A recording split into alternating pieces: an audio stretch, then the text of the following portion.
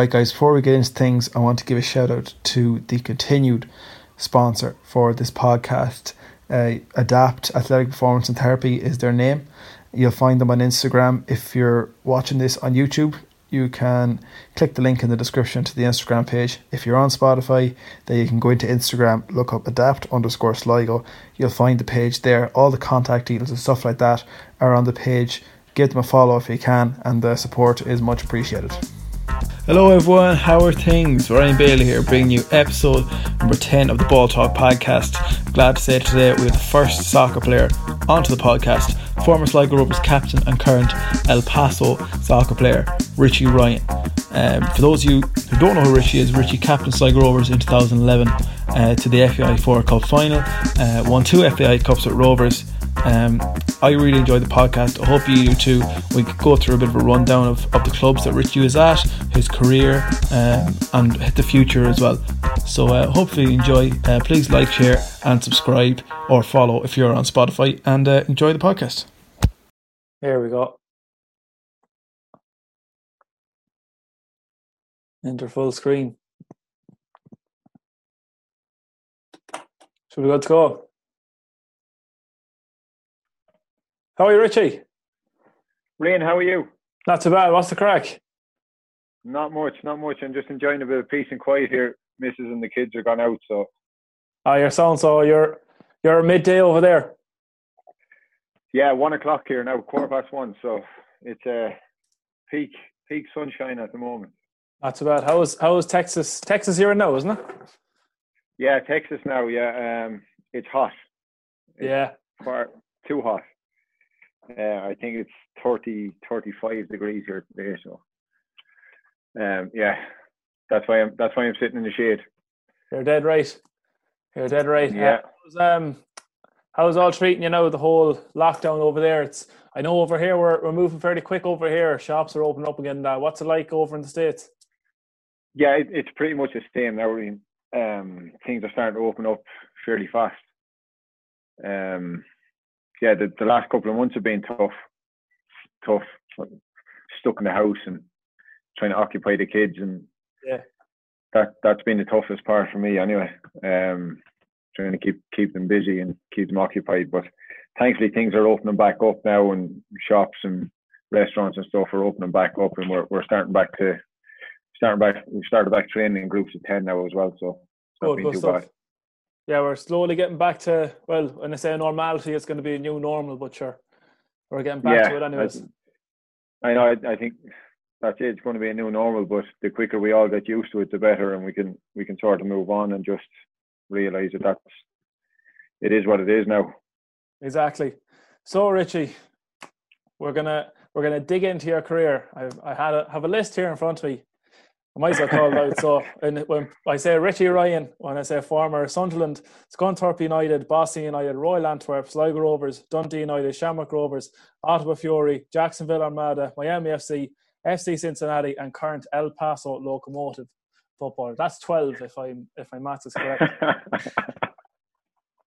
How do you find, I suppose, first question, Richie, how do you find the whole moving around? Because like there's a lot of clubs here you're spending maybe like a full season with, or maybe a certain amount of the year, maybe not even a full year. How do you find the whole moving around? It's got tougher. It's got tougher really over the last few years, especially since coming to North America. Obviously, it's a lot more spread out over here. And then we've had 2 kids over the last 5 years, so you gather up a lot more items in the house, which means you take more with you when you leave again. So yeah, that's it's taken me a while to get used to it, to be honest. Back home, it was difficult moving away when I was younger, but then in Ireland, you go from one club to the other. It's not that much. There's not that much of a difference in distance. Yeah, and like as we said there at the start, like we'll go back to the very start with Sunderland. So you're 35 now. So if I'm right, you would have gone to Sunderland 19 years ago, 2001. Yeah, Yeah. So you're making me feel old here. I know I'm not taking the piss now, right? Then, but we'll talk about you going over to Sunderland. How did you get over to Sunderland in the first place? Yeah, I was fortunate enough. I played a game for Templemore FC in Tipperary when I was 12. They played against Home Farm in a pre-season friendly, and then the following week, Belvedere schoolboys came down to play Templemore back home, and I was fortunate enough that I played well in that game. And after the game, Belvedere approached my mum and dad about going to play with them that season. So from 12 until 16, I moved. I didn't move. I played 4 seasons up with Belvedere, and then I think back then it was, you had to be in Dublin to get spotted to go to England. Yeah. More often than not. I think it's changed now, thankfully, for players from the country and stuff. So yeah, I was just fortunate enough that I had a few clubs after me from like 14 to 16, and I narrowed it down to Tottenham and to Sunderland, and it ended up.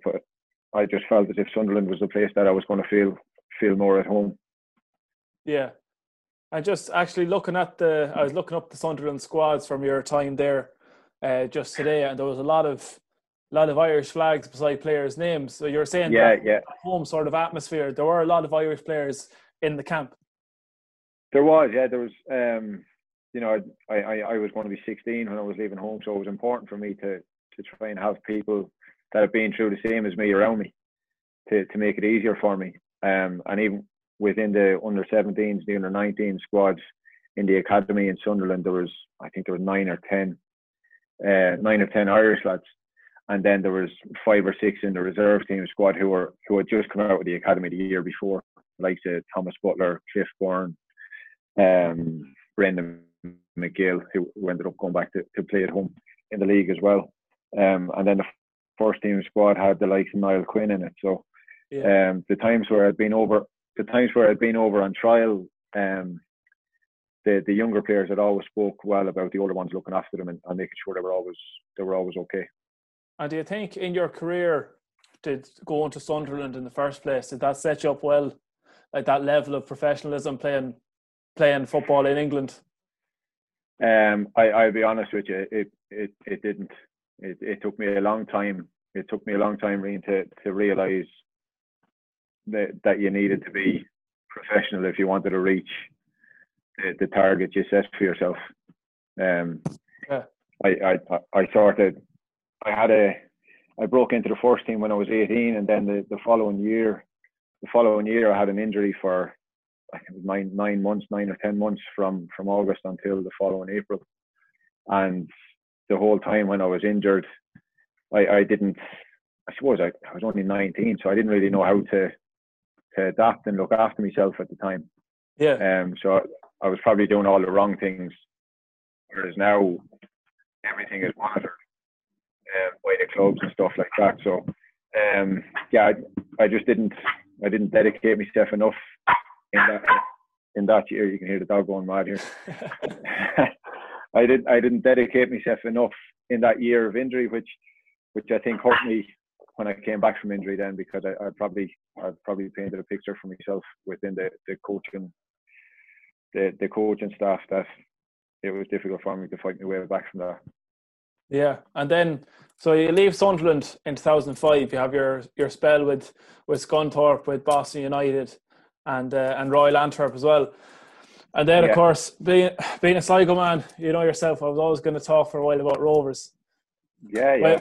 When I say the name Sligo Rovers to you, right, or mention even Sligo, what comes to mind straight away?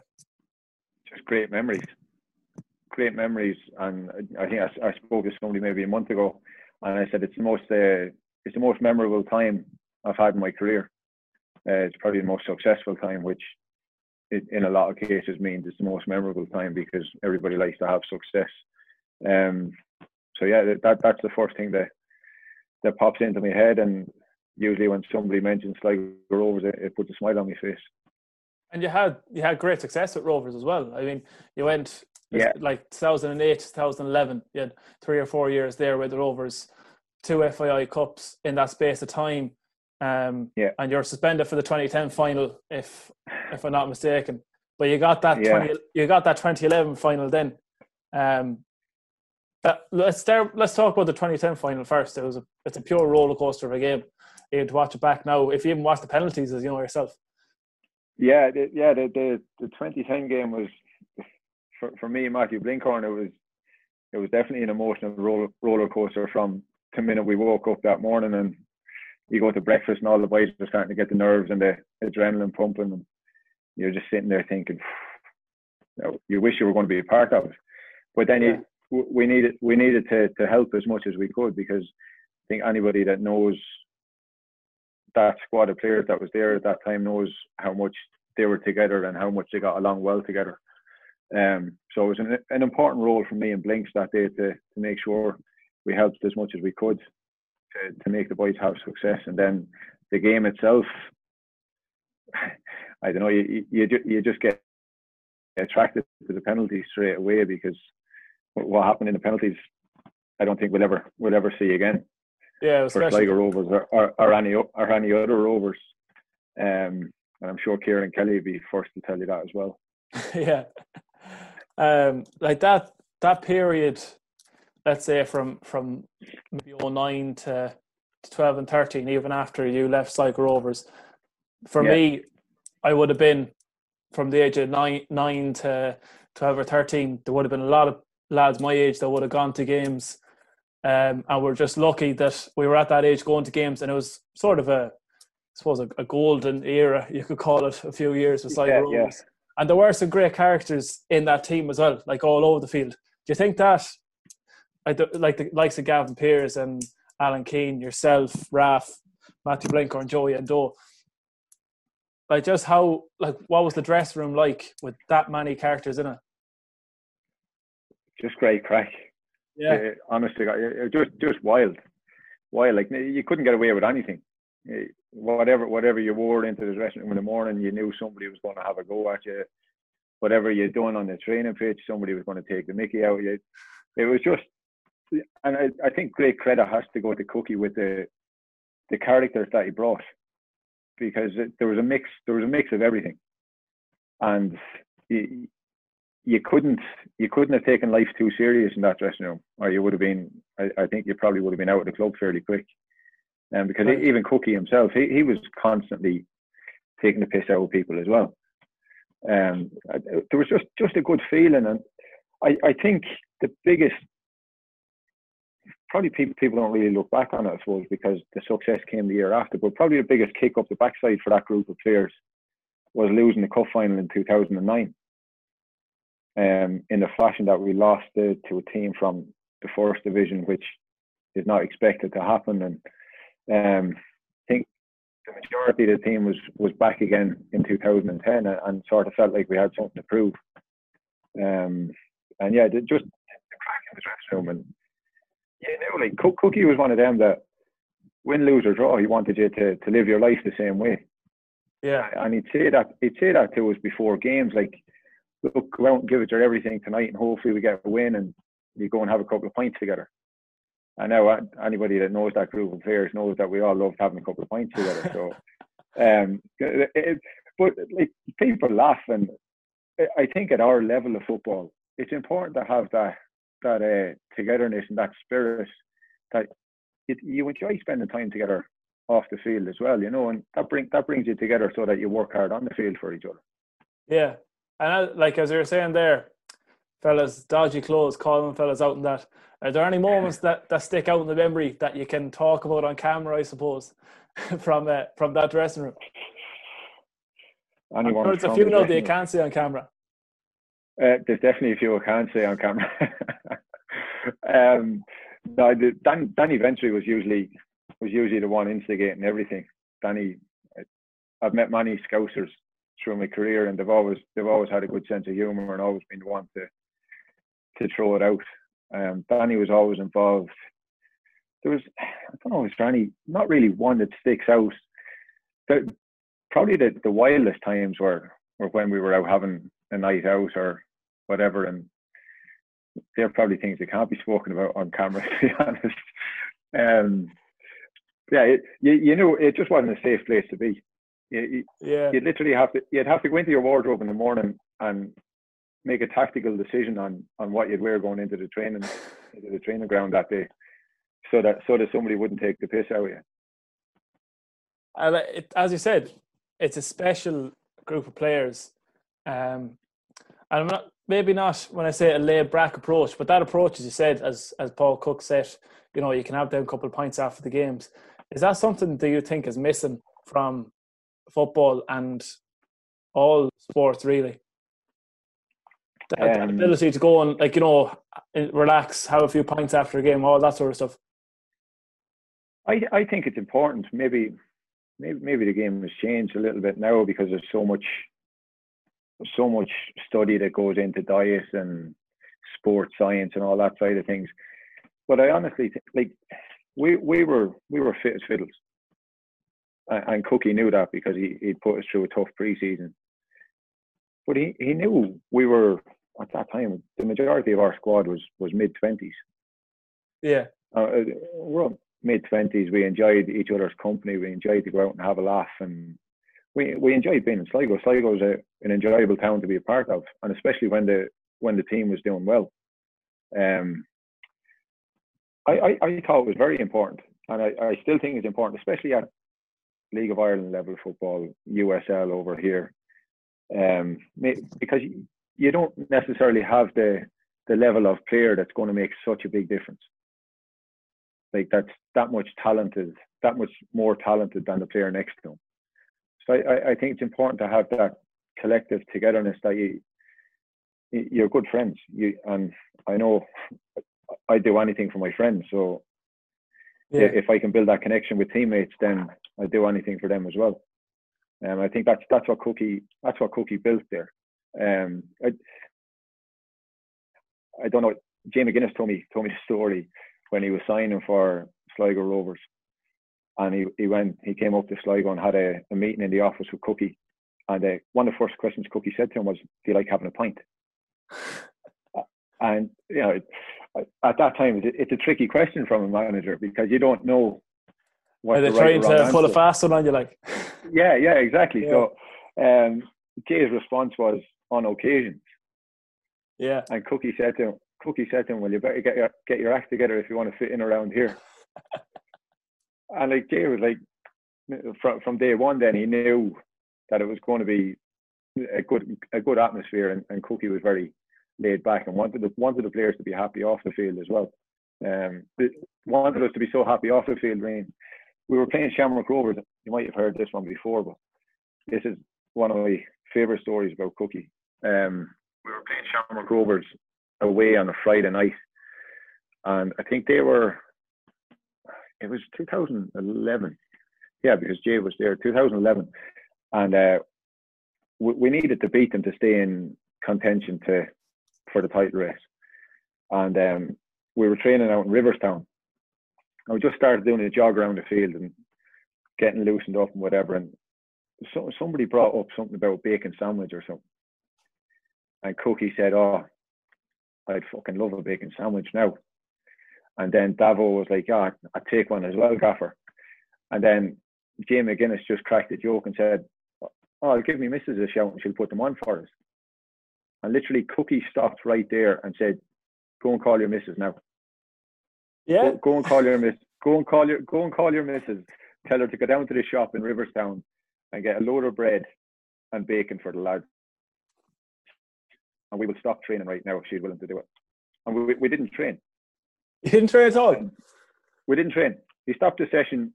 We were only doing the jog around the field at the time. We hadn't even started the session. And this is the day before we went to play Shamrock Rovers. But he knew we were prepared. He knew whatever we'd done the day before the game wasn't really going to influence how we were going to play on a Friday night. Yeah. And we went and John Dillon scored the winner. I think he scored a header at the back post. We won 2-1 away from home. But like, if you were to say that to people, the preparation was like that, they'd say, no chance you're going to win tomorrow night. Yeah, jeez, that's daft. But he knew how to look after players and how to how to manage them. Yeah, his player management. His player management was another level. He knew how each personality could deal with different things. So yeah, the bacon sandwiches were lovely. Come here, Richie. For the last 5-10 minutes or so, you painted this picture, an ideal scenario within the Sligo Rovers camp, the players, the management, everything. I suppose the next question is, why did you leave Sligo? It was just an opportunity for me, Liam, to go back across to the UK, to go to the SPL, which is regarded as a bigger league, I suppose. And yeah, I sort of felt like I had something to prove to myself after being in the UK before and not really working out the way I would have liked it to. It was a chance to go across and try and put things right, which didn't pan out the way I intended it to. But it was difficult. It was difficult to leave Sligo. I remember we were still celebrating the cup final. I think it was the Tuesday or the Wednesday, and I think it was in Fiddlers, and Cookie was beside me. We were just chatting, and he said, "You're gone, aren't you?" And I said, "Yeah, I think so." And he said, "No." He said, "I agree with you. I think it's the right time for you to go and chance it again." Because he was aware that there was a couple of clubs watching me. So, yeah, I just felt as if it was the right time for me to go. I could have stayed on the year after, and I would have won the league with the club, but that chance might never have come for me again. Yeah, and I've been listening to Patrick Hoban's interview with EJ Menswear there the other day, and he went over to England as well, and it just happens that it works out for some guys and some guys it doesn't work out for. That's it, and I never want to look back on my career and say, "Oh well, I didn't take a chance on it," or maybe I should have done that, or maybe I shouldn't. You take a chance on everything, because especially in football, career doesn't last long. And some things work out and some don't. You can't really dwell on things for too long. When guys go from Ireland to England, I suppose England is the place that everyone wants to get to make the big break. But another way, you found your break. I suppose it'd be 5 years ago now, 6 years ago, when you headed over to the States. Yeah, like I said, things didn't pan out. They didn't pan out the way I wanted them to. Going to Scotland, and 18 months after I moved, I was told I could leave the club with a year left on my contract. So obviously I had a couple of things to think about, and moving to America was always something that, moving to America or Canada over to play football over here was always something that interested me. I knew the game was growing rapidly over here. So I think it was at that stage where I played in Ireland for a few years, and then I'd moved back over to the UK, and it hadn't worked out, and I just fancied a new challenge. So I ended up, I was sitting in the garden one day in Dundee, and I started following a couple of agencies on Twitter, and one of them got back to me, and within a couple of days he had an offer from Ottawa Fury for me. But it wasn't an offer at that time. It was just them saying they wanted to sign me, but they weren't able to give the offer until the end of the NASL season that year, which was November time. Okay. So it meant that I was going to be without football for half a year, and that was when I went back and signed for Shamrock Rovers for half a season. Mm-hmm. And then to move over to America, as you said, it's something that you always wanted to do, but there is a barrier there as well, where you're like, I'm moving halfway across the world nearly. Yeah, it's it was strange. We found out the week before we moved away that my wife was pregnant, so okay, that was put even more question marks in front of moving away. Yeah. But we said we just go. I'd only signed a year contract, so our thought was, let's go and try it out for a year, and if we enjoy it, we'll stay over there for a while, and if we don't, we can come back after a year. So thankfully 6 years down the line now, and we're still here. So I hope you're enjoying it. So if you're there 6 years. Yeah, but it's probably the only place I can get a contract now, to be honest. It's as you said there, so you moved to Ottawa first, and then Jacksonville Armada after that. I want to get on to Miami FC, because it was in Miami where you got to play under Alejandro Nesta. Yeah. Paulo Maldini was a co-owner of the club as well. Yeah. I mean, that's just stuff you write in your copybook in junior infants, like, isn't it? You have your stickers on your book. Yeah, exactly. Yeah, it was funny actually, because 2015 in Ottawa, we were sitting in the dressing room, and then the Miami club was confirmed for 2016, and the player Sinisa Pardapovic used to be at Montreal Impact with Nesta when Nesta played in the MLS, and he was like, "Oh, I think Nesta will be the head coach there." And I said, "Oh, what a club that would be to play for." Yeah. Like never having a clue that it would have happened. But yeah, to get the chance to go there then the following, that was probably 5-6 months after that conversation, was brilliant. Yeah, and to, like I said, to play under somebody like Nesta was an experience that you could only ever dream of. It's like some fellas that go from being one of the world's best in their position to being a manager, it doesn't always work out. But what sort of an impact did he have on you? Huge. I signed at Miami when I was 31, and the things he taught me within a couple of weeks of the position of the field I played and in the system that we played there. I was trying to do things the total opposite when I arrived at the club, and he was like, "No, I don't want you coming in there. I don't want my number 6 in there. I want you in here." And then I started to see over the course of time why he wanted you to stay in these positions, and you see these different patterns of play develop, and you affecting the game where he wants you to stay, rather than being ineffective in the places I was going into. Okay. So yeah, very tactically brilliant, as you would expect from somebody who's played at the level he played at and what he's won in his career. Intensity on the training pitch, a whole nother level. If you didn't reach the heights that he'd set for you, you'd be on the training pitch for 2.5 hours some days, just trying to get there. He would keep going and going and going until he was happy with the standard of the training. He didn't care if you were out there 2.5 hours. Yeah, and I think that's something that I remember hearing Patrice Evra say it when he went to Juventus.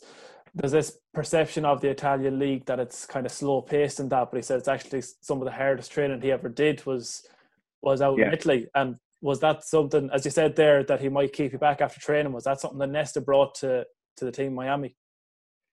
I remember my first day of training. I arrived there in the morning, and we trained in the afternoon. And I honestly thought, we had a game. We were traveling for a game the day after, and playing. So that was a Thursday evening. We were playing on a Saturday evening, and I honestly thought, this fella's serious. I'm training this hard 2 days before the game. I was honestly coming off the training pitch thinking, what have I signed for here? You were on the phone to Paul Cook. Trying to get moved to Portsmouth. No, but he put a lot of physical demands on the team, but once you got used to it and your body adapted to it, it became second nature to you. And then once you start winning games, nobody has an issue with how hard training is when you're winning. So yeah.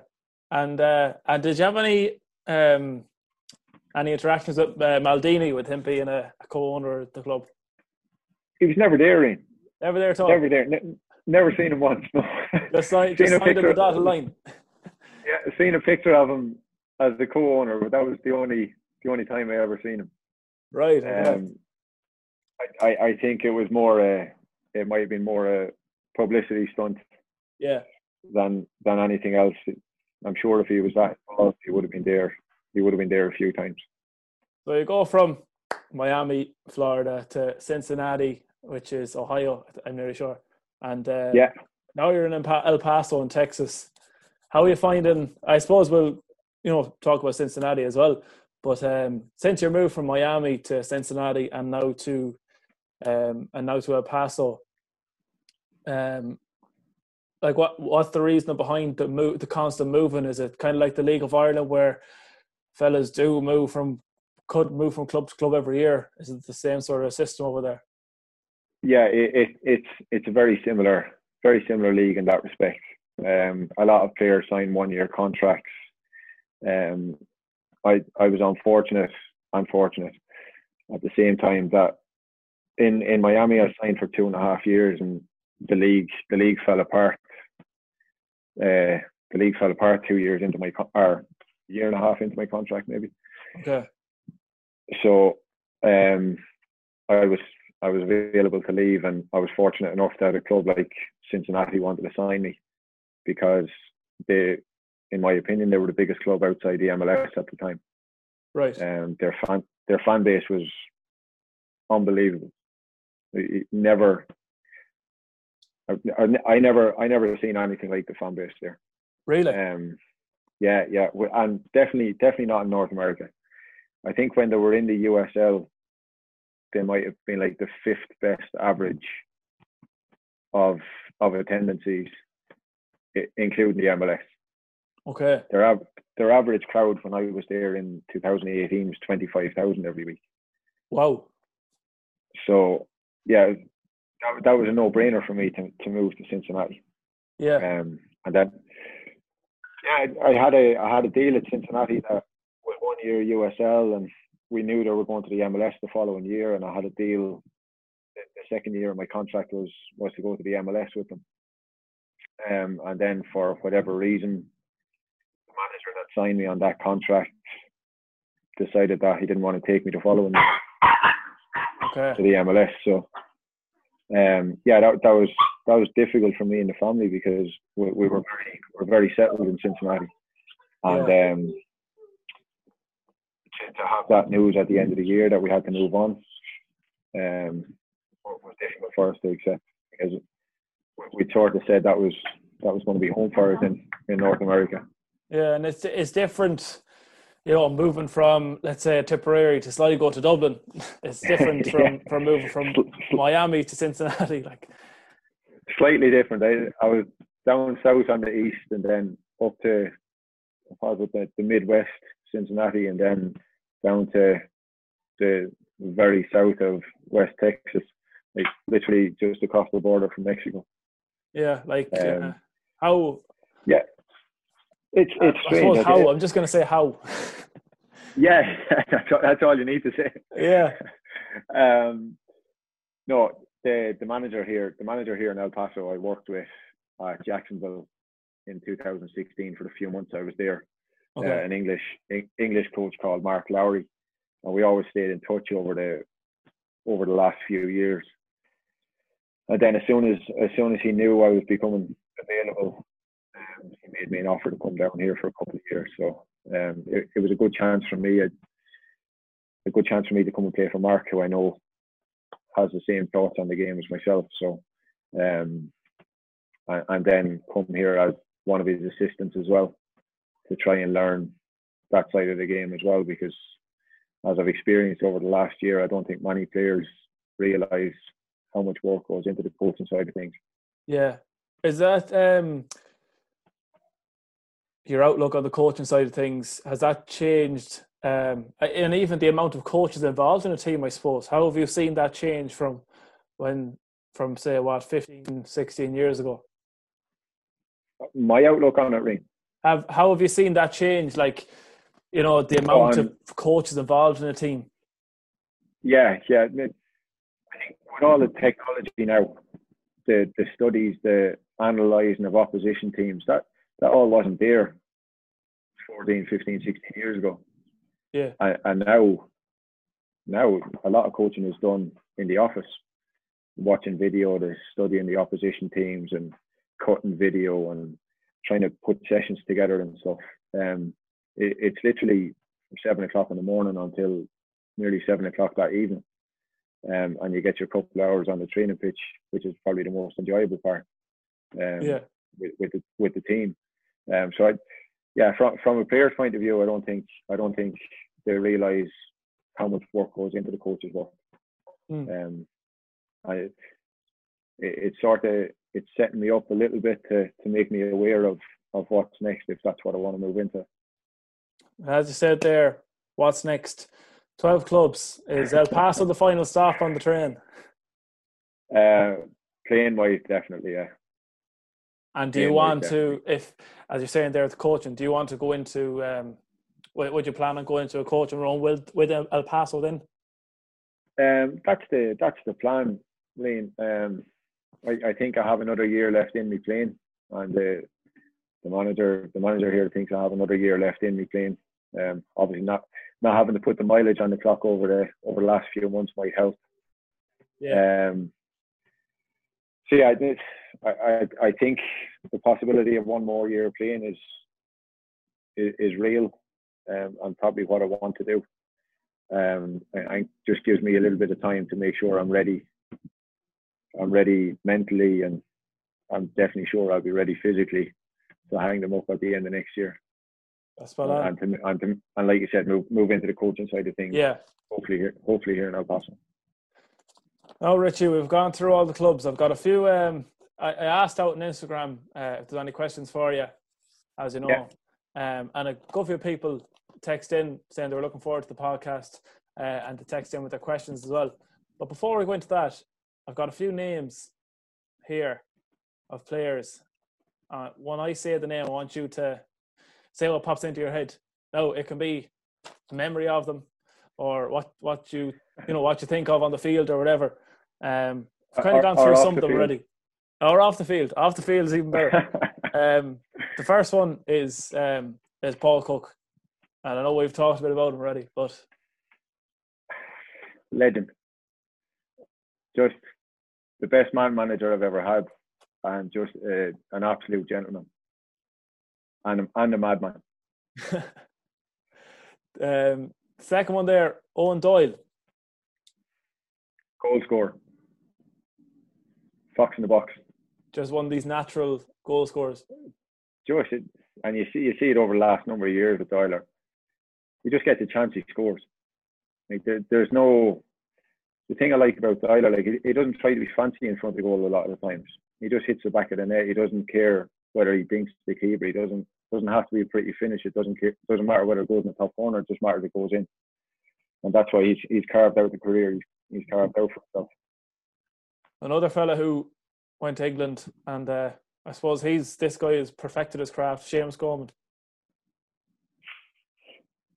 I don't know if there's a word to describe Seamus. What Seamus achieved in his career will never be seen again. To go from I would say Seamus at Sligo was, when I was there, was raw. I think Seamus now is a complete fullback. He bombs forward, he bombs back, he's tenacious, he can defend, he can score goals now.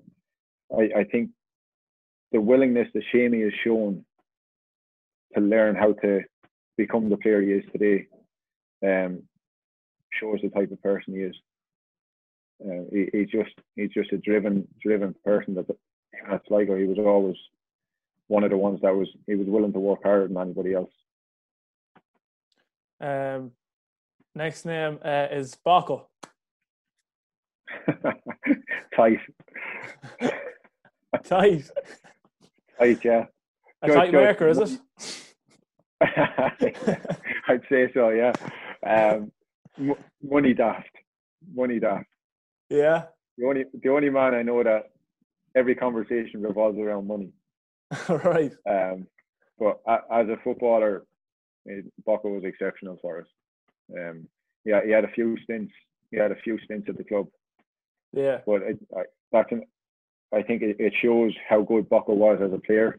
The fact that he'd been away from the club a couple of times, and Cookie always wanted to bring him back. And even like Paul Cook brought him with him to a few places as well. Yeah. Well, did he have a good mix of a good character and a good work rate and a good footballer? Oh, he did, yeah. He was a good footballer. Bucko worked his backside off. And like I said, really good player. Worked hard, good on the ball, chipped in with a few goals as well. I think that's why Cookie took him to. I think he took him to Accrington, maybe Chesterfield as well with him. Yeah, he was at Portsmouth for a bit, I think, was he? He could have been wherever Cookie's been, Bucko's been. He was in the suitcase with him. And very versatile player as well. He played in a lot of positions for Rovers, anyways. Right back, right wing, number 10 position, striker, centre mid. He was an intelligent player, like you said, and he was versatile, so he could do the job in many positions for us. Next up, I suppose maybe away from coaching, on a personal sort of way, Alejandro Nesta. Intense. Okay. Intense, but a genius with his mindset on the game. Just the way he thought about the game made all these players think about the game in a better way. What was he like in the dressing room? Was he a fella that would be shouting the odds, or? Oh, you'd have to just sit there like that, Rian, and hopefully nothing hit you. If things weren't going well, absolute nutcase. And then if things were going well, a nutcase as well, but in the opposite way, like he'd scream and shout and congratulate us, and you get a big slap on the head or slap on the face to congratulate you. Yeah. Just a very, very affectionate, emotional fella. But I think for players at our level, that it gave off a great vibe from him, because it showed that he cared. Because you would think somebody like him coming down to manage at a level like ours might not give a shit. Yeah. But it showed us that he cared about us as players, and he cared about us winning games. Were himself and Cook two great coaches, but in different meanings? Totally different styles. They're polar opposite styles, I suppose, and but they were both still great coaches. Yeah, and I think that's the beauty of coaching. You can be a good coach in different ways. Some are good with managing people and managing players, and some are good on the training pitch. I think Cookie was very much a man manager. Nesta was very much tactically clued into the game, and not such a good man manager. Okay, next name up, I've got to mention him, Raf Kotaro. Tubber Tornado.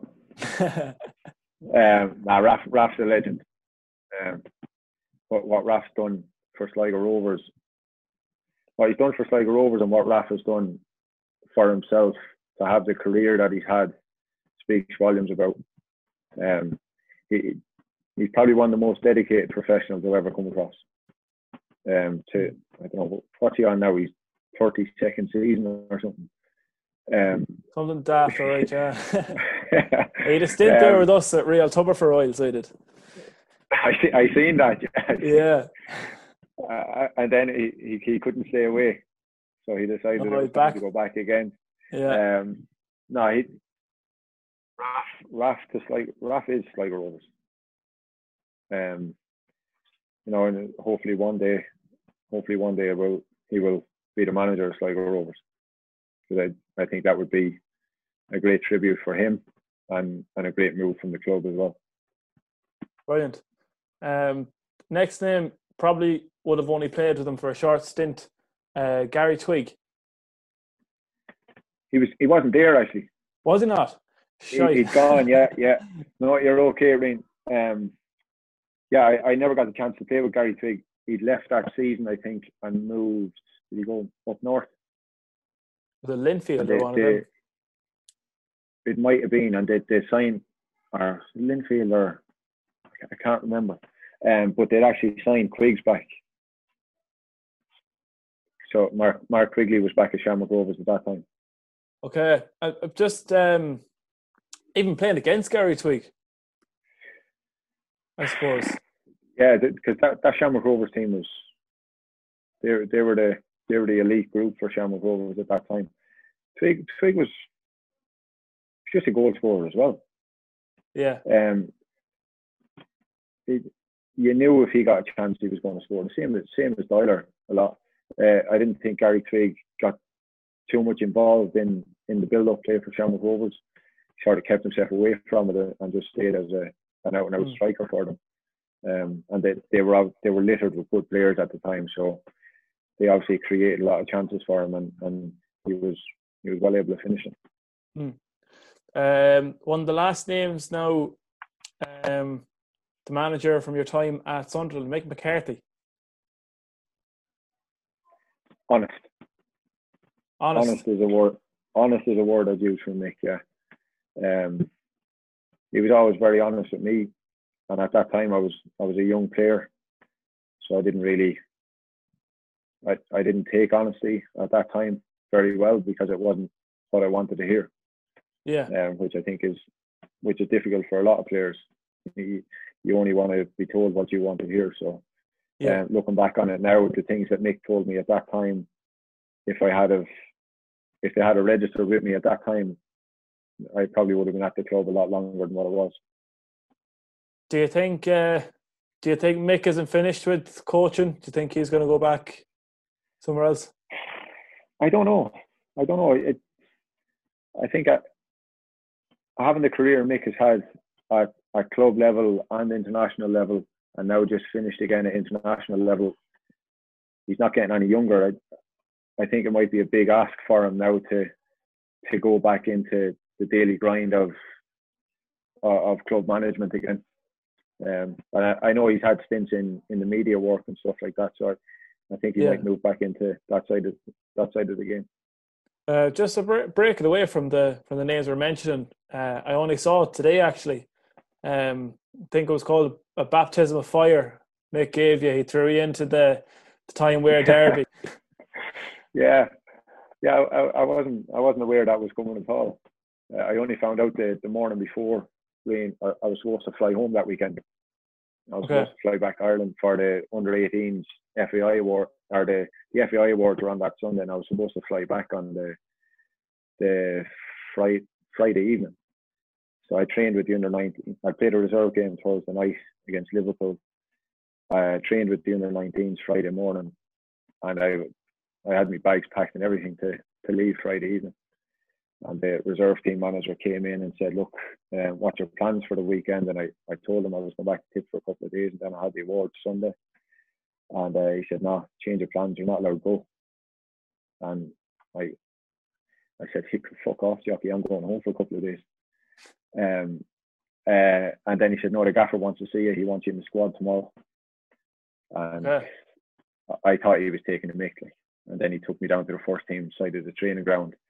And the club captain, Michael Gray, at the time, met me on the way out the door and just shook my hand and said, "Congratulations, Rich, I'll see you tomorrow." Was that your first involvement with the first team? Pretty much, yeah. That was the first taste I had. I hadn't really trained with them up until that point. And then, Mick just dragged me into the office and said, "Are you ready to be involved tomorrow?" And I didn't really know what to say. Mick is quite an intimidating character, so I was 18 at the time, and for any 18-year-old, speaking to the first team manager is a daunting experience. And he just said, "Look, make sure you dress smart. Have you got a suit?" I said, "No."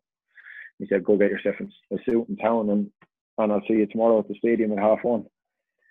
So I made sure I was there. I was there for about 1 o'clock, 1:45 maybe, to take it all in. And I was just sitting around. At that time, it was only 5 substitutions. Yeah. So I thought there was 18 men in the squad. I thought it was going to be 17 or 18 man. and Mick came rolling into the dressing room with 10-2, 5-2, whatever it was, and all the rest of the lads were getting changed, and he just looked at me and said, "Do you not want to be on the bench?" I said, "What do you mean?" He says, "Do you not want to get changed?" I said, "Oh, I thought it was just going to be 17 or 18 man." He said, "No, you're on the bench. There's your kit over there." So that was it then.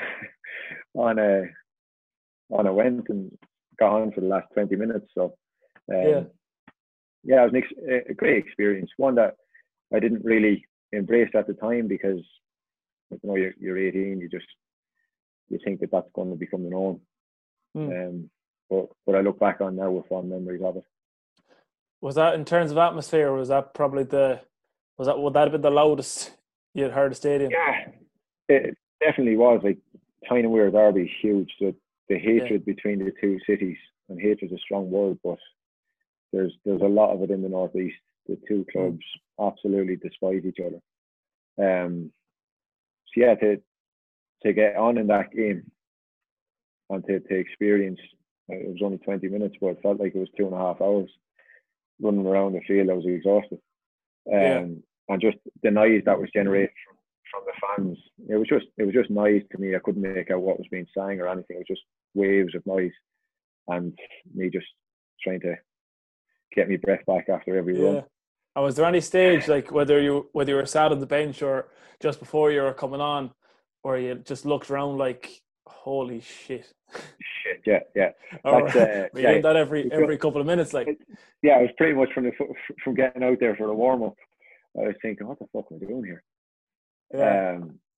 And then Mick told me to go out and get warmed up. That was coming on, and I'm like, oh, here we go. Just please be okay.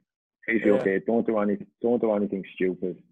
Don't make any mistake that's going to cost the team or turn the fans against you in the first 20 minutes of football for them.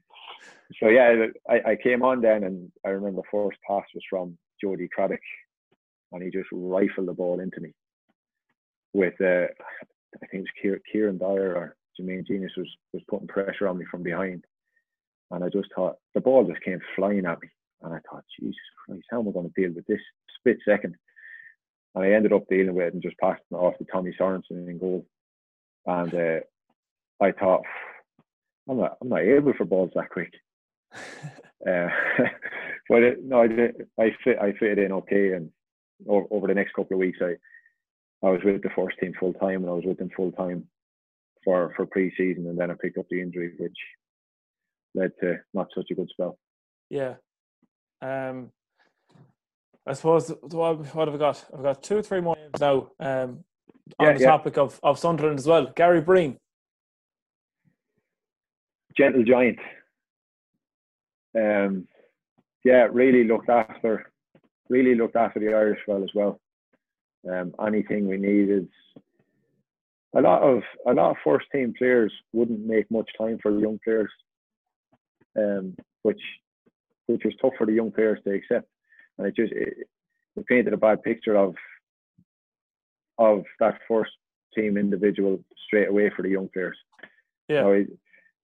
Gary Breen was one of them that he'd never walk past a young player without saying good morning or asking how they are, and especially with the Irish lads, which was important for us. There was Gary Breen, there was Kev Kilban, Big Quinny, like the Christmas parties for the academy players. The first team Irish players were organising. Yeah, and they'd come on the Christmas party with us. Whoa. So Big Quinny, Kilban, Gary Breen. Now Michael Gray and Kevin Phillips appeared on a couple of Christmas parties for the youth players as well, which they probably just fancied the piss up. So but no, Gary Breen was brilliant. I remember I was in London on a weekend once, and just in a bar, and randomly got a tap on the shoulder. And this was maybe 3-4 years after I left Sunderland. Right. And it was Big Gary Breen. And he just came over to have a chat and have a drink, and like a lot of players may have seen you and just thought, well, I don't know him anymore, or there's no point in saying hello to him, But Big Gary was different. I think like Gary Breen is one of these sort of like cult heroes when it comes to Irish soccer. Yeah. But like from what you've been saying there, I think a lot of footballers are defined by their ability on the field, but he's a professional in not just the 500 plus club appearances he made, but a professional off the field as well. Yeah, I think that's how. Like, you have to remember, you were a youth team player once as well. You want to feel like everybody wants to get to the top level. Yeah. So I think it's important for the older pros and the ones that have had success to embrace youth players and try and make it as easy as possible for them and be as nice as possible to them to try and help them build a career for themselves. Yeah. And Gary and Kev Kilban and Niall Quinn were very much like that to all the Irish lads. I've got the last name on the list, Joey Ndo. How long have you got? How long is a piece of string? Stop. You get emotional talking about Joe. Joe is a genius. Joe made an impact on Sligo Rovers that nobody will make on any club. When we got beaten 2009 in the league or in the cup final, and then, like I said, I thought that was a big kick up the backside for the group of players that were there. And I think Joe arrived 3, 4, 5 games into the following season, and the impact Joe had on that dressing room, and the way Joe just adapted to a chaotic dressing room where the banter was flying every day and nobody was safe. Everybody was getting the mickey taken out of them, and Joe just fitted right in. Didn't mind if you took the piss. Didn't mind if you took the piss out of him. He'd take the piss out of players in his own unique way, because he's a different personality to the rest of us. And Joe was maybe 34, 35 at the time. Yeah. And we were all mid-20s, and he just adapted in, and he took each player in that dressing room from this level to the next level, as a footballer on the pitch and as professionals off the pitch. I think we all just looked at Joe and seen the way Joe lived his life from Monday to Friday preparing for games. Yeah. And I think everybody, without really knowing that Joe was having that impact on us, sort of adapted their own lives to that. And yeah, we play on a Friday night. We'd enjoy our weekends, which Cookie wanted from us. But from Monday to Friday, Joe lifted everybody. He lifted everybody as a professional, which then turned us all into better players on the field. And yeah, you just give the ball to Joe. You know, he was never gonna lose it. I think he brought something different to even the fans as well. Yeah, definitely, because he's that type of player. He gets you off your seat. Yeah. He's one of them players, Ryan, that Joe, when he was younger at Shells and stuff, he was more of a dribbler and tricks and flicks, and his time at Shamrock Rovers. And when he came to us, Joe was like, he was like a Paul Scholes then. We just dictated the pace of the game. He'd drop in, get on the ball, do a little trick here and there, and just control games for us. Yeah. So he was just an intelligent player, so intelligent. I don't think people speak enough about how intelligent he was as a footballer. I think that's the perfect way to wrap up the podcast now. Richie, thanks a million for joining me. No problem at all, Reen. Thanks for having me on. I think it's something that we can nearly have another chat again. We might get a few more guys on the podcast. We might have 3 or 4 different heads dot around here from that Rovers dressing room. It could be dangerous. You might struggle to get a word in. I'll just let you at it. I'll just press record and let you at it. There'll probably be a few points out of that one. Well, it'll have to do.